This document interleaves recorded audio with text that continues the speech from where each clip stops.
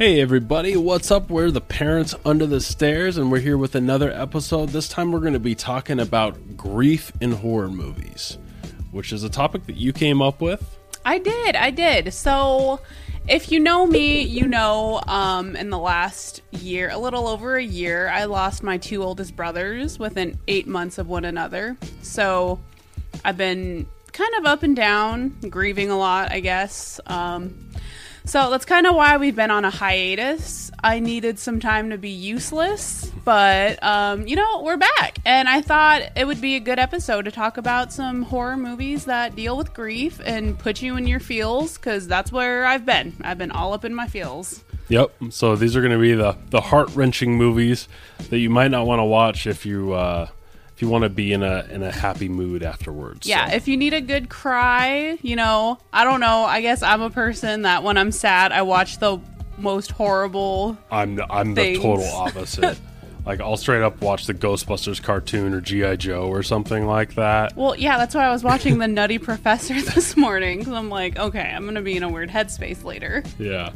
So, yeah, let's get started. Do you want to go first or me? I'll go first. My first movie is 1408. It was released in 2007, directed by Mikael Hofstrom. It stars John Cusack and that motherfucker guy. Samuel L. Jackson. Obviously. The one that says Samuel L. motherfucker a million motherfucking times. Yeah, so it's about this dad who's grieving the loss of his child, and him and his wife are, on the outs, and he's a ghost hunter kind of person. Mm-hmm. And a full-blown alcoholic, right? Or maybe not, but I don't know. I feel like he was drinking a lot. I think... I don't know. I can't remember that angle. Sorry. No, he's just a grieving dad, more or less. Okay. Yeah, so he finds out about this hotel, and he's like, holy fuck, everyone that stayed here has died. And, everyone is trying to talk him out of going to it and whatever. But, it has some really tough scenes. Like, once he's there and he pretty much can't leave. The hotel room won't let him leave once he gets in. And there's some really hard scenes to watch. Because his daughter appears to him, and the way he does the acting and the character is so good, but it's so fucking sad because he's apologizing to her and Yeah, they did a good job at getting all that emotional stuff across, just with one or two people in basically the whole movie. Yeah, for sure. It was cool. And, him and his wife, I think that portrays that really well too. They're on the outs now, and, they obviously want to be together, but I don't know. She's sick of his shit. Yeah, and I think they had different ways of, medical care for their daughter, so that kind of... Yeah, oh yeah. Yeah. Yeah, they both kind of were blaming each other for her death, in a way, I guess. Yeah. That's kind of what split it up. Good story, too, and great acting, and it's one of those things where it just puts you in your feels, but scares the shit out of you at the same time. So my next one is a very complicated story, but it's definitely worth sitting through. It's kind of a slow burn, but hey baby, he likes singing himself. It's kind of a complicated story. It's about a deaf guy who works at a factory, and his sister gets really sick, so he needs to get her a kidney. So he goes, and he's super poor, so he goes to the black market and gives them an organ in order to get a kidney that'll fit her, but he wakes up in a warehouse without a kidney and no money and basically gets scammed. So now he needs to figure out a way to get a kidney, which he can't pay for, and get his sister. And so she comes up with the idea that they kidnap their boss's daughter. So they kidnap her, and shortly after they kidnap her, and might get in a little bit spoiler territory, but this happens, I would say, a third into the movie. The boss's daughter, who's very young, under 10 or something, they're not looking, and you see her floating down the river. She basically walked into the river and died on accident. So because of neglect, she's dead. And now the dude's ex-boss, who he was trying to do ransom on, is now coming for him to get revenge for his dead daughter. And you're like, at first you're rooting for Ryu, which is the deaf guy. Or wait, is he mute? I'm sorry. No, he's deaf. But then you're actually kind of rooting for the rich boss guy who's an asshole for firing him because his daughter's dead and like all the nonsense that happens and shit leading up to it. It's just great. There's a lot of story to it, and it's really gory, really vicious movie. Just like a lot of these like Korean vengeance movies are. Like it's just full of nastiness. It's really dark. So I would check out Sympathy for Mr. Vengeance from 2002, directed by Chan-wook Park, who also did Old Boy and Sympathy for Lady Vengeance and a whole bunch of other cool shit. My next pick is Hereditary by Ari Aster, released in 2018. This is like one of the most difficult movies to watch in every aspect. It's a horror movie, it's a drama, it's a cult movie, it's everything all in one. I think Toni Collette, though, does the most amazing job, portraying a grieving daughter and then a grieving mother, which I don't think is giving away a lot because everything happens within like the first 45 minutes and it's intense. But there's a scene where she's just like screaming, crying on the floor, and that is just so hard to watch. It's crazy because that movie, it does get pretty tense towards the end, but I would say most of the tension in the movie is in the first half of the movie. Yeah, it's like, I think losing anyone you love is like a horror in itself, And then that's kind of the first half, like, kind of where do we go from here? But then the second half is just like this mind fuck of a movie, and you're like, what the fuck is this? And then the last like 20 minutes are horrifying. Also, the horrors of accidentally being responsible for the death of someone in your own family, which is like something that I think a lot of us know somebody that's like knows somebody or feels responsible for the death of a family member, and it can like fuck up your whole world like so bad. Like a lot of people don't come back from that. So and Alex Wolff, the brother, he did a phenomenal job of the way he was in shock, the way he was just like not even the same person he was at the beginning of the movie. He did such a good job acting. He did. I'm kind of waiting for him to be in a movie where he plays a slightly different character, because I feel like everything I've seen him in since Hereditary, he's been like the same overly emotional and angry like young guy. But, like an old? Yeah. He was really good in that too, though. Yeah, but he was so overacting in that. It was so funny. But what else is he? Old. We watched Old from M. Night Shyamalan. It's hilarious. So. Yeah, I don't think it deserved the hate it got, but that's just me. I do, but. So my next movie isn't something that I would recommend people watching normally, because it is very slow. It's hardly even a horror movie. It's much more of a drama, but it's called Maggie, starring Arnold Schwarzenegger, one of my favorite actors, and somebody you love, Abigail Breslin. Right? Oh, yeah. Well, I don't love her. I know of her. I was just looking at her filmography. I'm like, whoa, you have some of her movies. So, I think. But anyway, it was crazy because Arnold Schwarzenegger, it's a really low budget movie, but he played the main role for zero money. No money. He just fell in love with the script and wanted to do it. And it's the lowest budget movie he's ever appeared in since the original Terminator. So for me, that was almost what makes the movie worth it. Seeing Arnold Schwarzenegger trying to play a dramatic role. He's just a dad who has to pick his daughter up from the hospital, and when he gets there, finds out she's been bitten by a zombie, and she's slowly going to change into a zombie. So he decides he wants to spend the last days of her life at home at their farmhouse instead of in the hospital. So he brings her back home. She's got a boyfriend who she's trying to escape the house to go see, and like there's a few things that happen. Not a whole lot of blood or anything, but I think for the emotional quality of this film, it's definitely worth watching. Directed by Henry Hobson in 2015. I think he was more of a commercial director. He's done a lot of shorts and stuff, but not really any other movies. Yeah.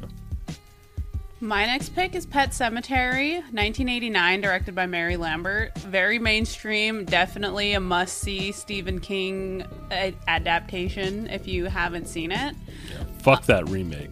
Oh, yeah, that was they did too much. And they changed the whole story, but pretty much this family's grieving the loss of their toddler.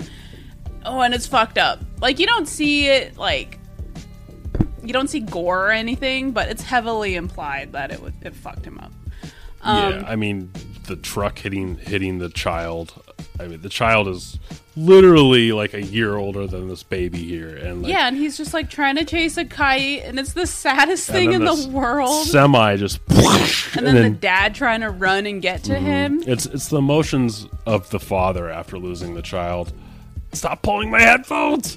Yeah, we have a baby, guys. Yeah. It's a lot. Yeah, so I mean, some of these grief things definitely, I think, are a lot stronger once you have a kid, because you have a different outlook on losing your kids, I guess. But I mean, some people probably can relate. But yeah, Pet Sematary is great, and I really, really like the sequel. I actually like it better than the original. It's got Edward Furlong and forgot his name, Clancy Brown, and it's got a lot of fun stuff in it, and it does have some grief in it, especially when he fucking loses his little kitten. It's really hard. Oh, yeah, but I think like the funeral scene in Pet Sematary, where there's so much anger and stuff, pretty good.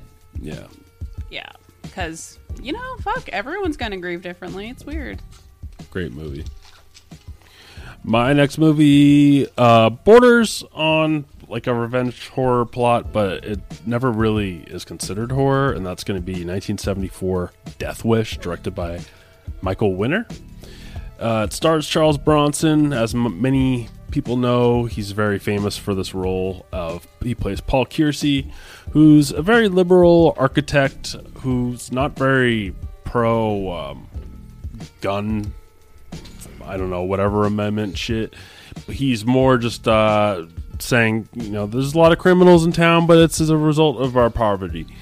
But eventually, his apartment is broken into while he's not home, where his wife is murdered and his daughter is brutally raped to the point where she's stuck in the hospital. And Paul Kersey comes back from a business trip, and he's got a brand new gun that one of his friends in Arizona gave him, and I was like, saying, you need this for protection, New York's getting really bad. And he's like, hell no. But he takes it home anyway, and then as soon as he gets home and finds out this happened, he's like, okay, I got this gun, I'm taking vengeance into my own hands. And then he goes on to shoot a lot of people, and the series goes on for, I think, 5 movies, and the death count just gets higher and higher and higher. I would say by Death Wish 4, Paul Kersey's probably killed 1,000 people. So you definitely have to use a little bit of suspension of disbelief when it comes to him mowing down groups of bad guys. But this very first movie is a little bit more grounded into like a gritty, crime-ridden New York kind of. It's almost like Taxi Driver, but if he had an actual reason to go on a rampage. Yeah, exactly. It's like a liberal guy playing the taxi driver's part. Anyway, that's not a very good comparison, but yeah, Death Wish, it came from that 70s gritty New York feel, though, if you remember that from Taxi Driver. So what, The Town? No, not The Town. What's that one? Scorsese. Mean Streets. Mean Streets. Like, yeah, definitely. Stuff like that shows 70s and 80s in New York was this really crime infested. There's a lot of problems there. So my next movie is The Crow, released in 1994, directed by Alex Proyas. Another great movie about grief and grittiness and action and everything. It takes place during Halloween and the night before Devil's Night. Yeah, great revenge grief movie. That movie was like the biggest deal when I was in middle school too, because of the music and the look. The cat almost attacked the baby. Oh God. Yeah, it's amazing. I think a lot of people have seen it. I want to watch all the sequels soon, though. We should do like a Crow episode where we just watch all the sequels and like go through them, because I know they're bad, but I actually like the sequel City of Angels a little bit, and I don't mind Salvation that much. It's the one with Edward Furlong. Speaking of Edward Furlong from Pet Sematary 2 and Terminator and shit, he is not that great as the Crow, unfortunately, and he looks weird. So Yeah, not a great match. And it's just like a lot of fun trivia on the first one too. Like Brandon Lee actually died on the set playing Eric not Draven. fun trivia. No.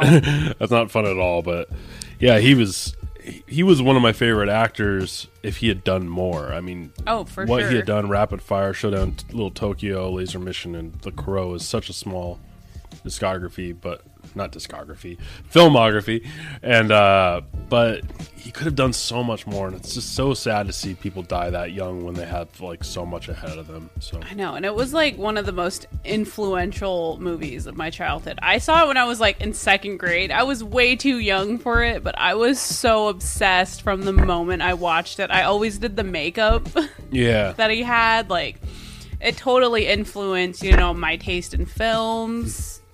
it made me and my friends argue who gets to be the Crow every Halloween. Oh, exactly. Yeah. Yeah. I was even going to cut my hair one Halloween so I could have like the the hairstyle he had. It's so good. It's always on my watch list. Yeah, no we matter watch what. it a couple times a year for sure. Oh yeah. My next pick is an extreme film. It's called Landmine Goes Click from 2015.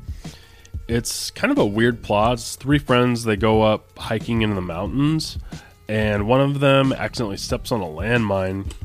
And it turns out that the dude that stepped on the landmine is actually fucking the chick, who's actually the girlfriend of the other person there. So it was kind of an intention for him to step on the landmine, and then that dude just bailed. He's like, "Fuck you guys, I'm out."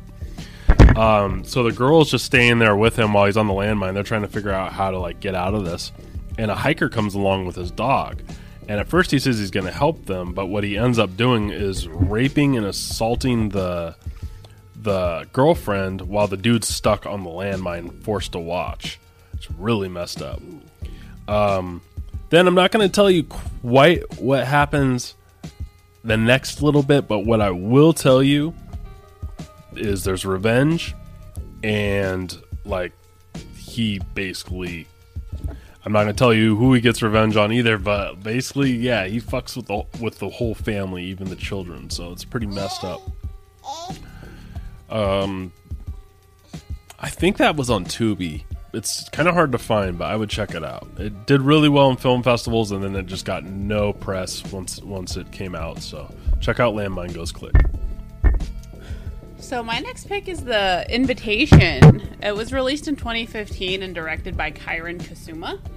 And it has this, the main actor dude, I don't know his name, but he looks like an off-brand Tom Hardy. Like, so bad. But he's a really good actor. So it's about this guy who goes to this, like, very awkward dinner party that his ex-wife is having, and pretty much, you know, there's a lot more to the dinner party. Like, all their old friends are there. He brings his new girlfriend. There's a lot to it. But while he's there, you know, he keeps having flashbacks of when him and his wife were together, because they lost their son in, like, this really sad accident. So they divorced. She tried to kill herself, and then she went on this retreat. And now they're having dinner because she's with a new guy, and it's a lot going on. Yeah, there's a lot you're not saying on purpose because it's something you have to kind of go in blind. Some of the things you said kind of allude to what happens, but really, when it comes down to the ending, it's very apocalyptic.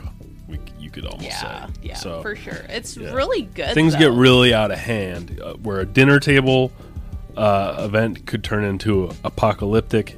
Just fill in the blanks on what can happen there. There's a lot. Yeah. His wife did a really good job, though. Like, you know, kind of saying, or like the way she's acting, like, this retreat changed my life. I'm doing so much better. And you could still tell she's not okay. And she's still. You could tell she's kind of brainwashed. Still hurting a lot, too. Yeah. You could tell she was like, just covering up the pain with being brainwashed by a cult. Oh. Oh, you fucker.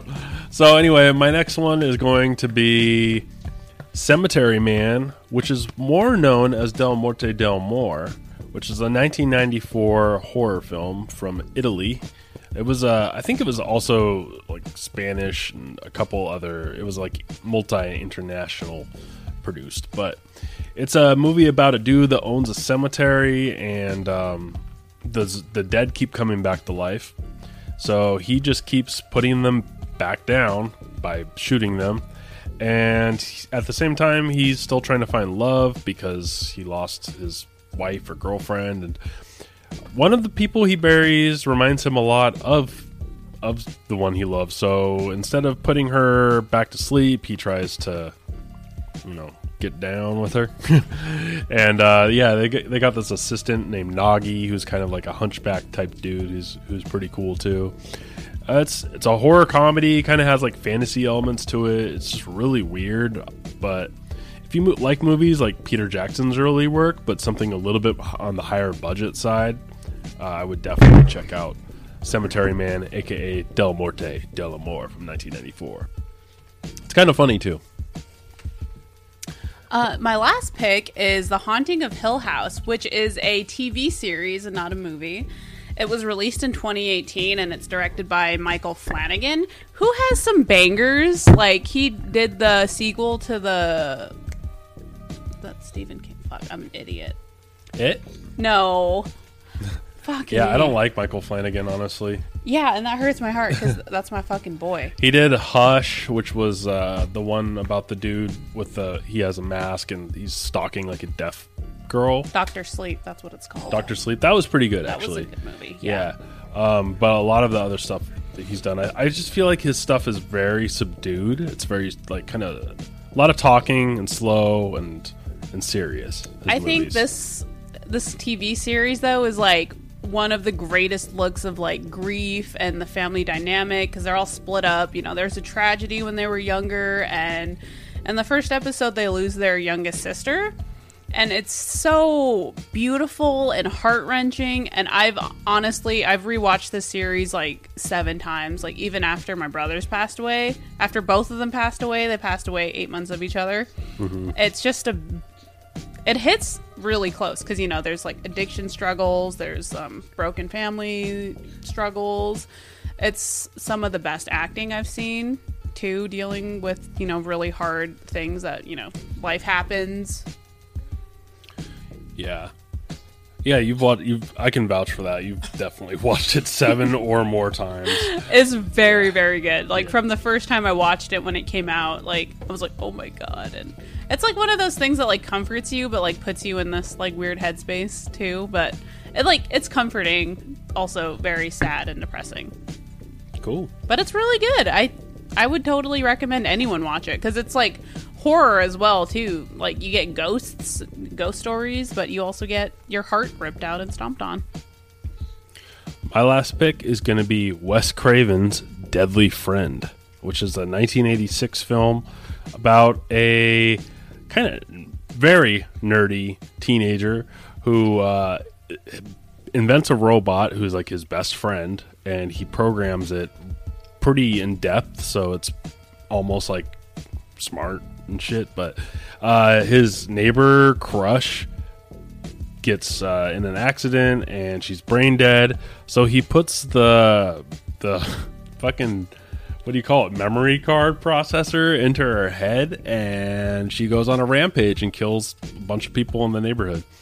So it's good, but it is actually sad, because he's got this fucking crush or whatever that he wants to live. I don't know. It's just one of those movies where, kind of like Maggie, where people are just hanging on to people, trying to keep them alive longer than they should, when, like, okay, man, it's time to put them down. But Deadly Friend. It's pretty gory too, considering, like, it almost feels like this, like, made for teenager, like, Degrassi or something kind of thing. But, like, I love Degrassi. Yeah, I think it might have been produced for TV. I could be wrong, but I know that, like, I think it went in for, like, reshoots or something like that, and they added a bunch of gore. So yeah, that's a good movie. I need to see it again. It's been a while, but yeah, fucking Deadly Friend. I guess I have a couple honorable mentions. Go for it. 6 Feet Under, which isn't horror, but it's a very good drama series, and the last season is just like, ugh. Oh, it's heart-wrenching. It is. It's so good. Yeah, that's a good one. WandaVision as well. I love Marvel. I love superhero movies. I fuck with Marvel heavily. So when WandaVision came out, it really drew me in. So it was good. Oh, what else? Ooh, Orphan, which is Oh yeah, I was thinking about that. yeah. Yeah. It's also another like grief addiction kind of thing because the mom struggles with like alcoholism. Can relate. Another one would be The Boy, which is about the doll. The doll that the couple is having a babysitter look after, and then you find that it's not that it's alive, but yeah, it's basically the replacement for their dead child. So, Oh, yeah. oh, that's the one I was watching by M. Night Shyamalan. Fuck, I don't remember what it's called, but it has the chick from 6 Feet Under in it, and pretty much. Help or not help? The maid. What is it? Oh, fuck! Servant. Servant. Yeah. Yes. So, the main character loses her baby, loses her mind, and thinks her baby doll toy is her actual son that passed away. So she hires like not a maid, a nanny. There we go. A servant. Yeah. And that's really, really good too, because there's a lot of paranormal stuff that goes with it. I've walked in while you're watching it, and it has some really good cinematography. It really so does. It's a really good series. Yeah. I haven't watched the newest one, but because I'm kind of like, what else can you do? They could have ended it with the first season, but it's still really good. But Cool. yeah. All right. Well, that's it for our grief episode. Maybe we'll come back with something a little happier next time. Yeah, or gorier. Or gorier. Yeah, depends. And it just depends on if this little guy lets us. Yeah, I know this one was a little bit of a shit show, but he's very mobile and it's kind of hard right now. Yeah, it's a little hard to record nowadays just because he's crawling now and he wants attention. He's very suicidal and tries to pull everything over on himself. All right, thanks for watching, guys. Mwah. Bye. Thank you.